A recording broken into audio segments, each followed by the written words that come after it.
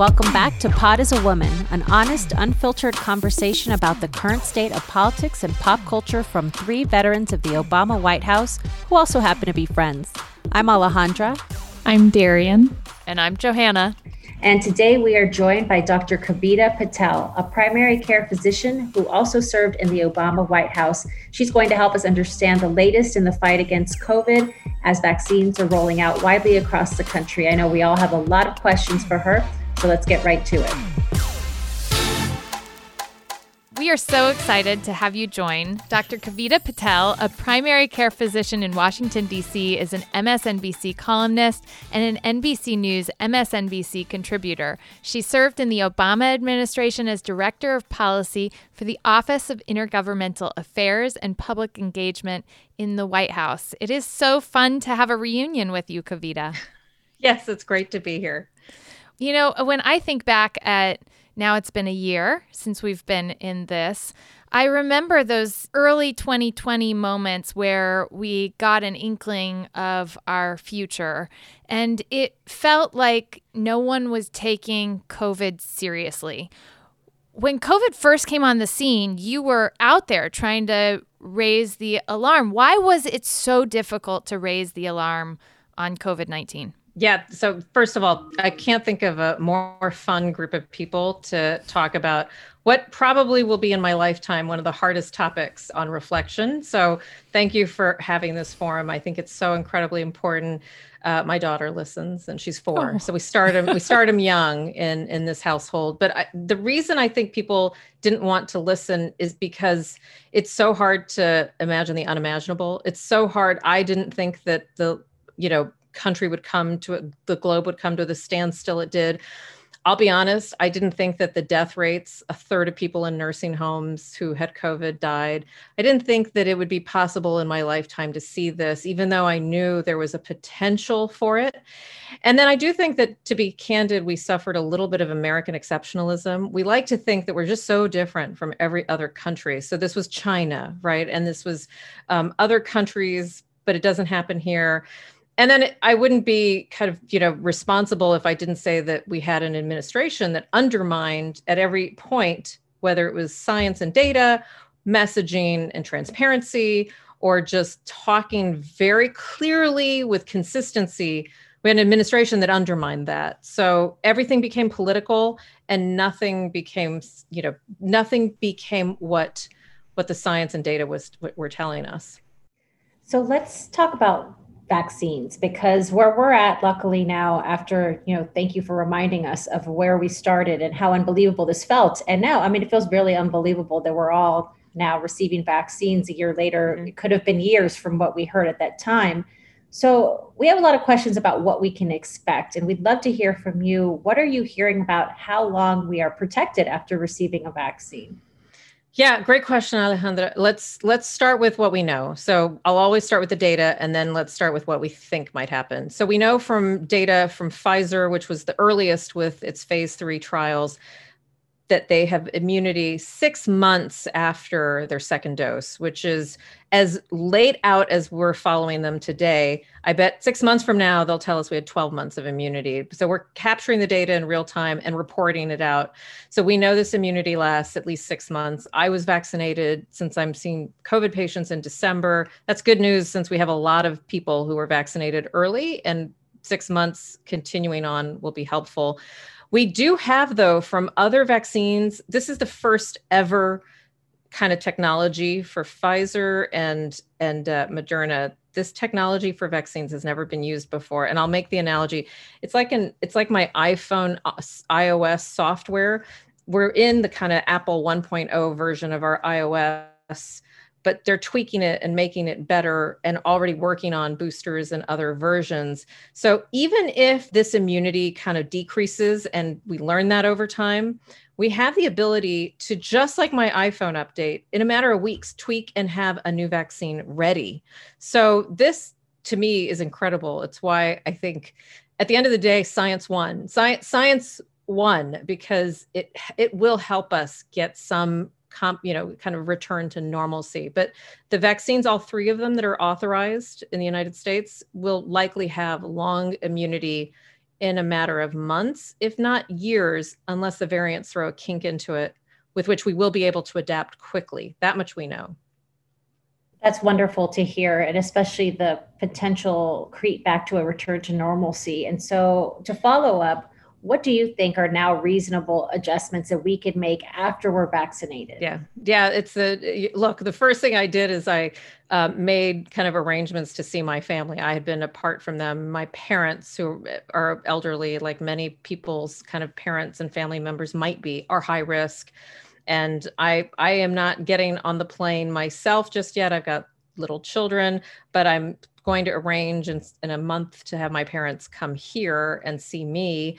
And I do think that the data on vaccination and ability to travel safely is something that we should be very comfortable with. But I would say that small gatherings, having a household that's vaccinated over to yours for dinner without masks is possible. Having small gatherings, people are planning weddings because they couldn't have them. Having small gatherings outdoors, even if it's a mixed vaccine status, is safer than not meeting outdoors with nobody vaccinated. So we are seeing incredible opportunities for some normalcy. If you have children, we can't vaccinate children yet, but the transmission is so low that I would even have children comfortably talking about not just being in school. And I'll say something because I know that there's cases of children getting COVID, so we should not diminish that. But children can actually have play dates or be on a playground, especially as we see vaccination rates go up. I would say to anybody listening, if we had this conversation in 4 more weeks, it would be very different because hopefully a majority of the country will be vaccinated by then. Wow, that's something to really look forward to. I got my second dose 3 weeks ago. Woohoo! I know. So exciting, and was able to take my little girls home to see my mom for the first time in over a year. And I am hearing, though, especially as we're looking at spring break, that there are spikes in cases even amidst vaccination. So what precautions should be taking place right now?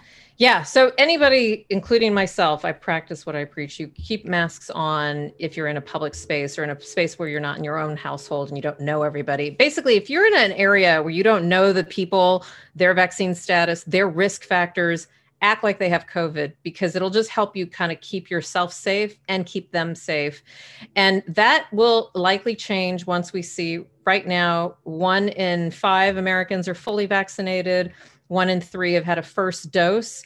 As those numbers change to 2 and 3, 4 and 5, we will be able to potentially, I think we'll have masks on for a little while, because I think there's also a psychology of just coming back into society that if you just said, hey, you don't need your mask, you don't need to do anything, I think it would be a really jarring experience. But I think we'll be able to then gather. But today, masks matter. This is an airborne virus. We do not need to wipe down with Clorox wipes, as that surfaces are not how we're getting it. We don't have to wipe down our groceries and our fruit. That's not how we're getting it. It's airborne. So masks matter. Distance if you're indoors with strangers, and then just being just being aware of if you're symptomatic. I've had patients that have had the vaccine and still got it. You can get COVID even if you're fully vaccinated. You just won't die from it or hopefully be hospitalized from it.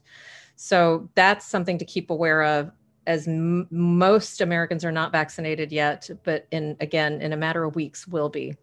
So we've seen the CDC guidance about how now, like you mentioned, we can start traveling if we're vaccinated.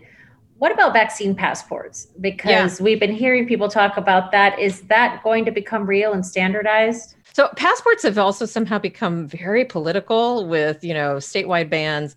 I worry a couple of things, not because they're being made political, which I don't understand.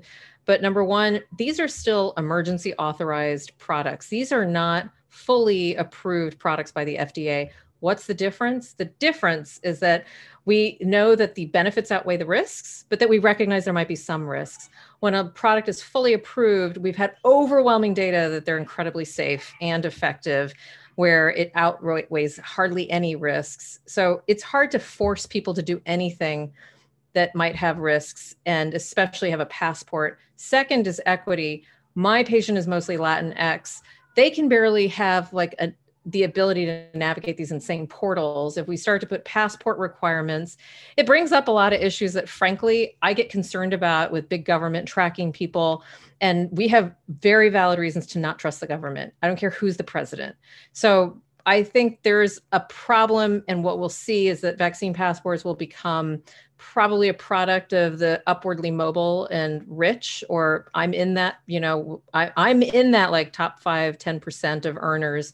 And it's something that we'll have a luxury to do, but we won't have necessarily the equity, which is why I think you're seeing even the President Biden, not trying to push this as a federal mandate. But my little advice, take that card, take a picture, make copies, because it's very possible that your ability to visit someone in the hospital, your ability to have your kids go to school will require you to show proof of vaccination. So take a picture, make copies, put it somewhere safe. It will be important to have that evidence. Well, it's so interesting because I was finally eligible, and you go and you're so excited and you get a physical, like a paper printed card. Paper card. Only in the United States. You're like, this is it? Really? This is it. With all the technology in the world. This is it? And I guess, maybe you hit on it on a little bit of the big government data, but why is the CDC still relying on cards for public health information? Yeah. Well, I'll give you the policy answer. The policy answer is that the CDC was never set up as an agency we have never really equipped the CDC to handle a pandemic like this ever.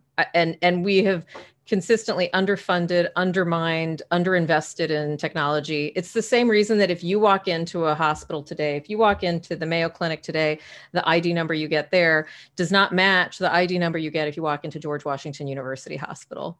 And so they don't know that you're the same person. We don't have unique identifiers. And I do think that that's a reflection of big government, small government sentiments about the types of government and attitudes people have.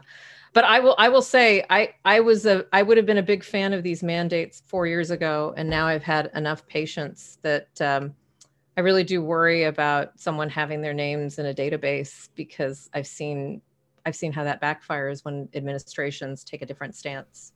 So we're hearing that all these different stores are offering free lamination for your vaccination cards. Should we laminate our cards, or do you anticipate we might need to update them in the future? No, I think that lamination is a good idea, just because if you're tucking it in something, the paper can degrade. And I do think it's not a bad idea. I think even more important is just having that photo proof, because I can print a photo so that they can see that I got Moderna. When you're asking about kind of follow-up, I think it's highly likely these are not our last COVID shots. We are going to have likely some boosters in our future. People are wondering whether we're going to need something like every year, like the flu, every 5 years, like when you're older, and shingles. It's not clear, but I do think that we will have the need to show, I got Moderna, so do I need to have the Moderna booster, or can I get whatever booster is available? So I think as long as you have a picture, it's okay to laminate. And I can promise you, because I've already had patients who have lost their cards, so it speaks to why we're going to probably also need to have blood tests, which we do, which are different, by the way. A little point, you can walk into a pharmacy and get an antibody test. That is not the same antibody test to tell you if your vaccine worked. Different antibodies. So, but we are probably going to have to wrestle with having people get blood tests to show that they were immunized if they've lost their card. I've had to do that for my hepatitis vaccinations, I don't carry that around, but I am vaccinated and proof comes up in my blood. We will likely have that in our future as well for people who lost cards, et cetera.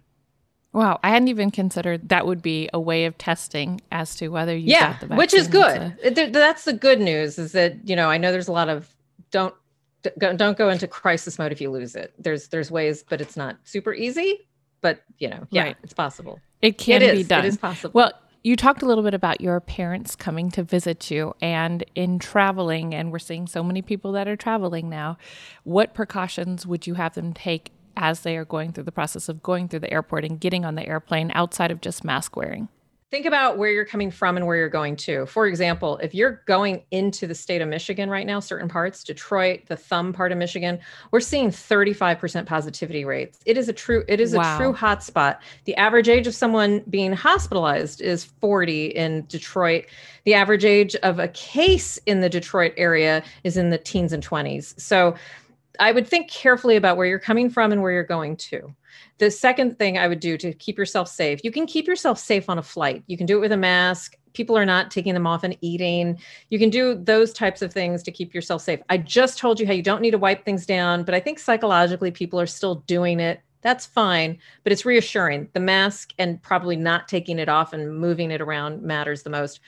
It's the traveling to and from the airport and what you're doing when you land that I worry about. And you just need to make sure that if you're around people who are mostly vaccinated, that's great. You can take off your masks. If people are not vaccinated, like kids, just make sure that you're not worried about those children getting sick if they have high risk conditions, or just in general, you're trying to keep it safe. You can put a mask on them or you can stay masked. And then other safety tips while traveling, do anything possible to kind of avoid multiple kind of contact points with strangers. So I know some people have to make stops. If you're elderly, ask for, potentially an escort so that you don't have to deal with going through a lot of like hallway traffic inside the airport. And then if you are worried at all, there are tests. There are now a plethora of tests that you can get. Some of them are cheaper than others. Remember that you can get a test based at a clinic or doctor's office. It's paid for, it's free. Counties and cities are also offering free testing. If you're really trying to be extra, extra, extra safe, you can test before you leave. It just gives you one snapshot. And then you can wait for about 3 to 5 days after you kind of land and interact with your family and test. And that's also helpful and reassuring. But I would say at a minimum, masks and just being cautious about kind of, having anybody interact with you, especially if they're not wearing a mask properly. Yes. Yes. The mask that like goes on your chin doesn't really do anything. So those are kind of the pieces of advice. But where you're coming from and where you're going to matter. If you're going from or into a hot spot, it might be worth just waiting for 3 to 4 weeks, because I think we'll get through this, but it takes probably 3 to 4 week cycles to get through these surges and hotspots.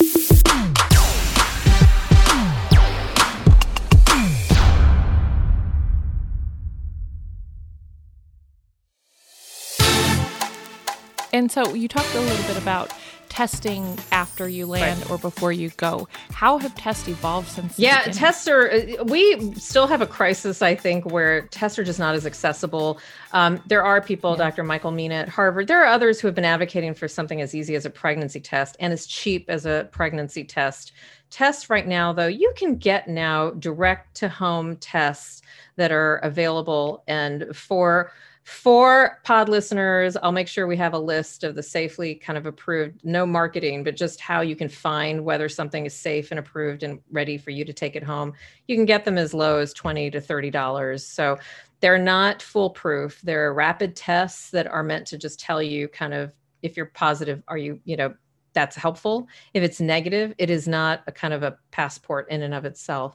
But I know that especially since we've all been avoiding contact for a year and a half, that can be helpful just to give people a little mental reassurance that we're not exposing anybody to any harm. Yeah, I was actually listening to a panel of experts that had some testing experts and Peter Piot, who had tracked Ebola and AIDS. And he was talking about how COVID is already morphing in developing countries, in animals, and it was kind of a bleak picture of the world. And we're not vaccinating the world yet, although thankfully President Biden has prioritized getting back into vaccinating the world. So how fearful should we be of, that global aspect? And their thought was testing has to remain with us for a long time. Is that where you would say? Absolutely. Peter I can't find a more respected figure than him, but someone who will scare the bejesus out of you if you listen to him, because you're like, oh my God, like I'm never leaving my house and I'm always wearing a bubble. So a couple of things. I think science, I just told you how science saved us. Science is like the answer here. Science is also going to be kind of what kind of saves us and prevents us in the future. We did not have So less than 0.1% of our coronavirus samples from our noses and our mouths were being genetically analyzed 6 months ago. We're now analyzing, and that is the UK by comparison was analyzing 4 to 5% of their samples. So we are now taking a turn where we did not prioritize surveillance. We did not prioritize testing, to your point, to Peter's point. We did not prioritize tracing. We never have. We just have not gotten on top of it. I think that I am very worried, but I am hoping that we have learned these lessons so that genetic surveillance, so that we're not just getting kind of passive like reports from the World Health Organization, but we've got our own monitoring system, testing like the kind that's available if you want it yourself and you can buy it in the grocery store aisle, or that you can get through safely in a doctor's office covered by insurance. Thank you to the Affordable Care Act. And then number 3, tracing. South Korea, people talk about countries that did this well. South Korea was incredibly on top of it. Why? Not because they're just that much better. They lost up to 20% of their country to MERS, the Middle Eastern Respiratory Syndrome. So they had an incredibly difficult experience and learned. I'm hoping we learn. And that's why I am not as bleak about our outlook. But you bet we're going to have, that's why I think that as normal as I want 2021 to be, there's going to be this hesitancy, right? We're going to need a lot more conviction to feel normal for a while. And I think, people have popularized it's okay to not be okay. It's not okay to not be okay. I think we just have to, we have to accept that people might not ask for help. We're going to have to just go in and realize our kids are suffering. We as women who are working are suffering. Our parents who haven't seen us and some of whom have died, or any loved one who might have died, were suffering. And so that bleak outlook can be buoyed by science and optimism, but there is some part of this that's going to always be with us. Yeah. And, people are looking for pieces of optimism, and the vaccine is that piece. But we're also in a country where, because of some of this American exceptionalism, people don't feel like they need to be vaccinated.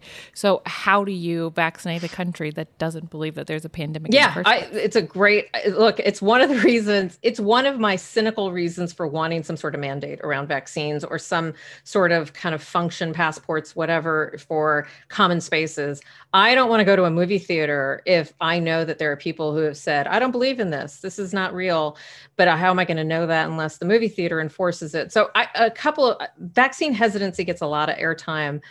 I've found that it's way more complicated. And there are a majority of people, when you talk to them about why they might not want it, you kind of debunk a bunch of myths. In the Latinx communities for females, a lot of it is around some WhatsApp and Facebook groups that have propagated this myth of infertility or kind of messing with your DNA.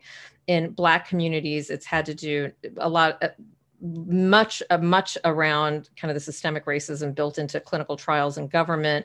But then a lot of Black people and brown people have been dying at higher rates. So there's actually valid data today that they're being treated differently.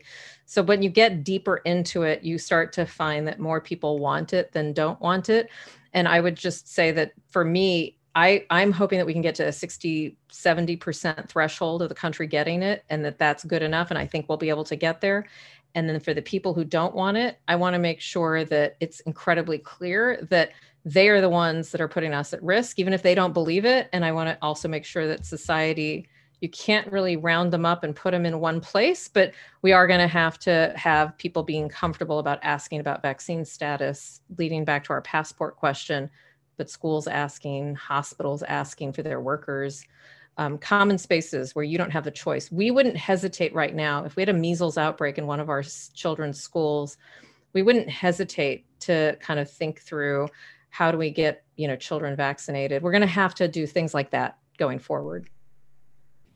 Well, to your point about vaccine hesitancy, can we still reach herd immunity? Yeah, so, you heard probably Dr. Fauci and other very well-respected infectious disease doctors talking about like an 85% target.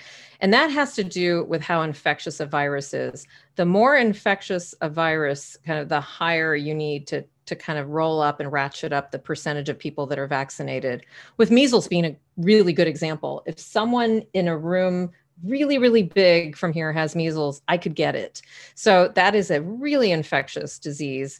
And we need to have basically almost 100% of people vaccinated. We know that these vaccines we're getting are so effective that it's not clear if we need to have 80 to 90%, because just to be blunt, a lot of Americans have already had it, and they also have natural immunity. So the natural immunity combined with the vaccine immunity with some overlap will probably get us to like 2/3 of people immunized. And that should be enough based on data from other countries like Israel, where they already are doing that level, to see dramatic declines. We started seeing declines in Israel after 30% of its population was vaccinated. We are at that now, and hopefully starting to see the benefits of that over the next several weeks. But keeping in mind that in like a suburb of Detroit, only 11% of people are vaccinated. So it'll be local. So I do think that we're going to have pockets where, whether it's hesitancy or disparities in healthcare access or all the above, we don't have those levels. And that's why we need to have gets back to the testing tracing issue, and why 2021 will be a mixed picture in terms of normalcy. Well, you're giving us a lot to look forward to. I do think, it's interesting though, after we get at some point already people start kind of doing the blame game. And, there was the big WHO report that came out on the origins of COVID-19. Right. And I've heard some smart people asking the question, is there any chance this was an accidental lab leak? And if so, what would the U.S. do? How would you respond? Yeah, so this is where I think this is exactly why we needed to have kind of a surveillance system set up for national security issues. I don't have to talk to the three of you. We have national security experts here. I think this is exactly the kind of blindsiding that we cannot allow our country to get into. And whether or if this were actually lab manufactured, and we do have even inklings of proof of that, that is going to need kind of a global response. And I'll be honest, I mean, it is crimes against humanity that have then been committed, and people need to be held accountable.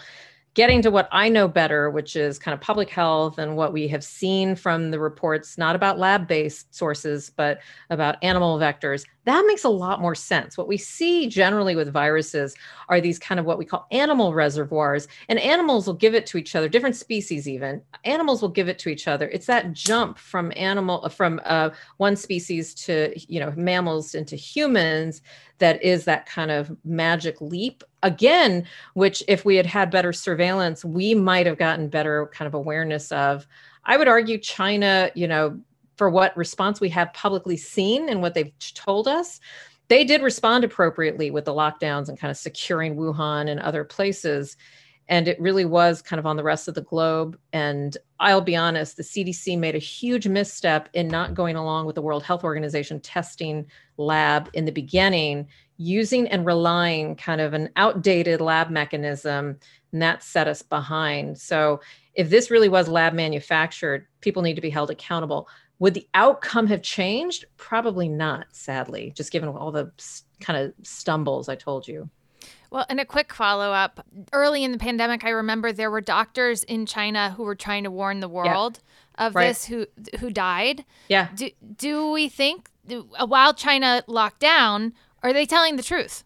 Yeah, no, I think it's a great, so I actually kind of corresponded with a family member of one of those doctors early on, because I was trying to understand what happened. Was it that they were, and my impression from a family member who I think could obviously be in incredible trouble in China if it came to be, if their identity was public, their impression was that those doctors and those healthcare professionals were left to die, and that there was no abdication, no acknowledgement of kind of the role. And the doctors themselves and the staff were they knew they would die, and that they were trying to get the message out that this is serious. They were trying to get the message out this is airborne. And whether that information has been suppressed by not just China, I'll be honest, we still don't have like direct acknowledgement of the airborne status from multiple health agencies, including our own, the CDC. So we're all kind of pausing and wondering, like, was it a conspiracy and they just didn't want to do this and they knew? Or is there really something that we don't understand from the science? The science is incredibly compelling. This is an airborne disease or an airborne virus.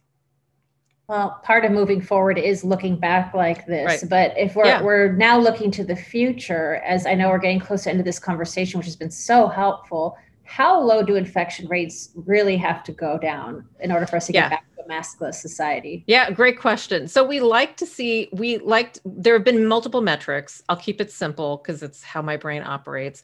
We want to see kind of the infectivity rate be less than 1, meaning if I get infected, I will not infect another person. And we can measure all that. So infectivity rate of less than 1, that is very possible, by the way, very soon. And in some parts of the country is happening. The infectivity rate is lower than 1 in some parts of the country, the mid-Atlantic, Southern California, parts of the Mideast. So infectivity rate less than 1. I'd love to see a vaccination rate above 60 to 70% because we know that immunity is also being kind of herd immunity. When you have that many people immunized, it benefits even the unimmunized people. So that's what the herd concept is. And then the third would be test positivity rates. We still have kind of a mixed picture of, like I said, parts of the country, 30% positivity rates. I would love to see that under 5%. And I do think we can get there. And I do predict in the fall, I think workplaces and common spaces that we will be able to lift masks, and we will accept, I'm going to say this and it's going to probably generate controversy. We will accept that a certain amount of death and illness is okay. And what is that number of death and illness that's okay? Honestly, when I was practicing in a bad year with the flu several years ago, we had 60,000 deaths in 1 year from the flu, babies and old people. You don't hear a lot about it, but that's a bad year. But, not crazy. It wasn't front page news on MSNBC every single second.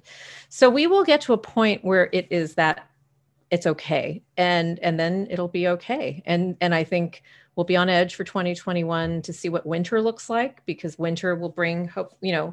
We follow the EU by 3 to 4 weeks in general. We're not following them now because of our high vaccination rates compared to those countries. We'll be looking at other countries, including our own, hopefully, for patterns that mimic the past, but could predict the future as well. My goodness. Well, that is a little work. It's the good news.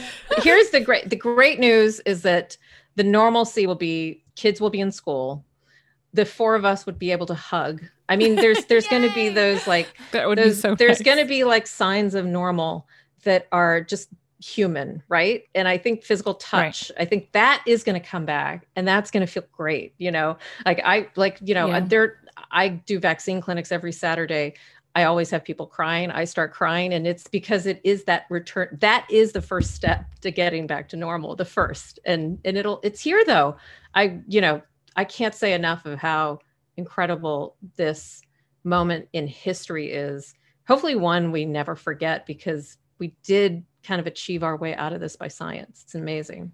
And is that what we have to look forward to? Is that the piece of hope that Americans I think have? the hope is really the resilience, even with such a terrible year and a half that has not ended necessarily. I've seen, I feel like the 4 of us can agree from all our corners in life. We've seen so much kindness. We've seen, even people like, I feel honored to have the 3 of you like reaching out to me. We're seeing connections that would not be made. And I hope that some of that comes back. And at the same time, we're seeing incredible grief and incredible loss. And I want there to be more acknowledgement of that. And if anything, I'm hoping that, especially for so many women I know who have been taken out of the workforce, kind of forced to compromise everything in their being and identity just to keep their families together, this is only going to hopefully be a more positive end to this. And this can be a way forward. And I'm hoping I see an America where we're going to lift each other up. Asian violence, Black Lives Matter, the Derek Chauvin trial going on right now. We have to come out of it better and call it for what it is. And I'm hoping I can be a small part of that, but I hope the 3 of you can carry that forward for anybody who's listening. And I have confidence if you didn't have this pandemic, you might not be able to as easily. Right. So yes, I am optimistic. and happy that I've got kids that I can show this to. So yes. So true. Well, Dr. Kavita Patel, this has been an incredible conversation. Thank you so much for joining us, and we look forward to having you back on. Yes.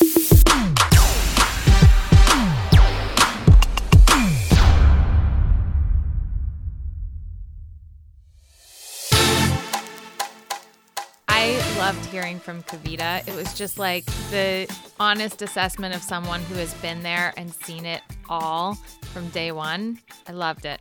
The empathy and compassion she showed when she talked about, tearing up when she's getting the vaccine, and also what the impact of the pandemic has been on mothers, and just the realness that comes from it. It was very much like sitting with a friend and talking about it, but also having it come from someone who is a subject matter expert in that field.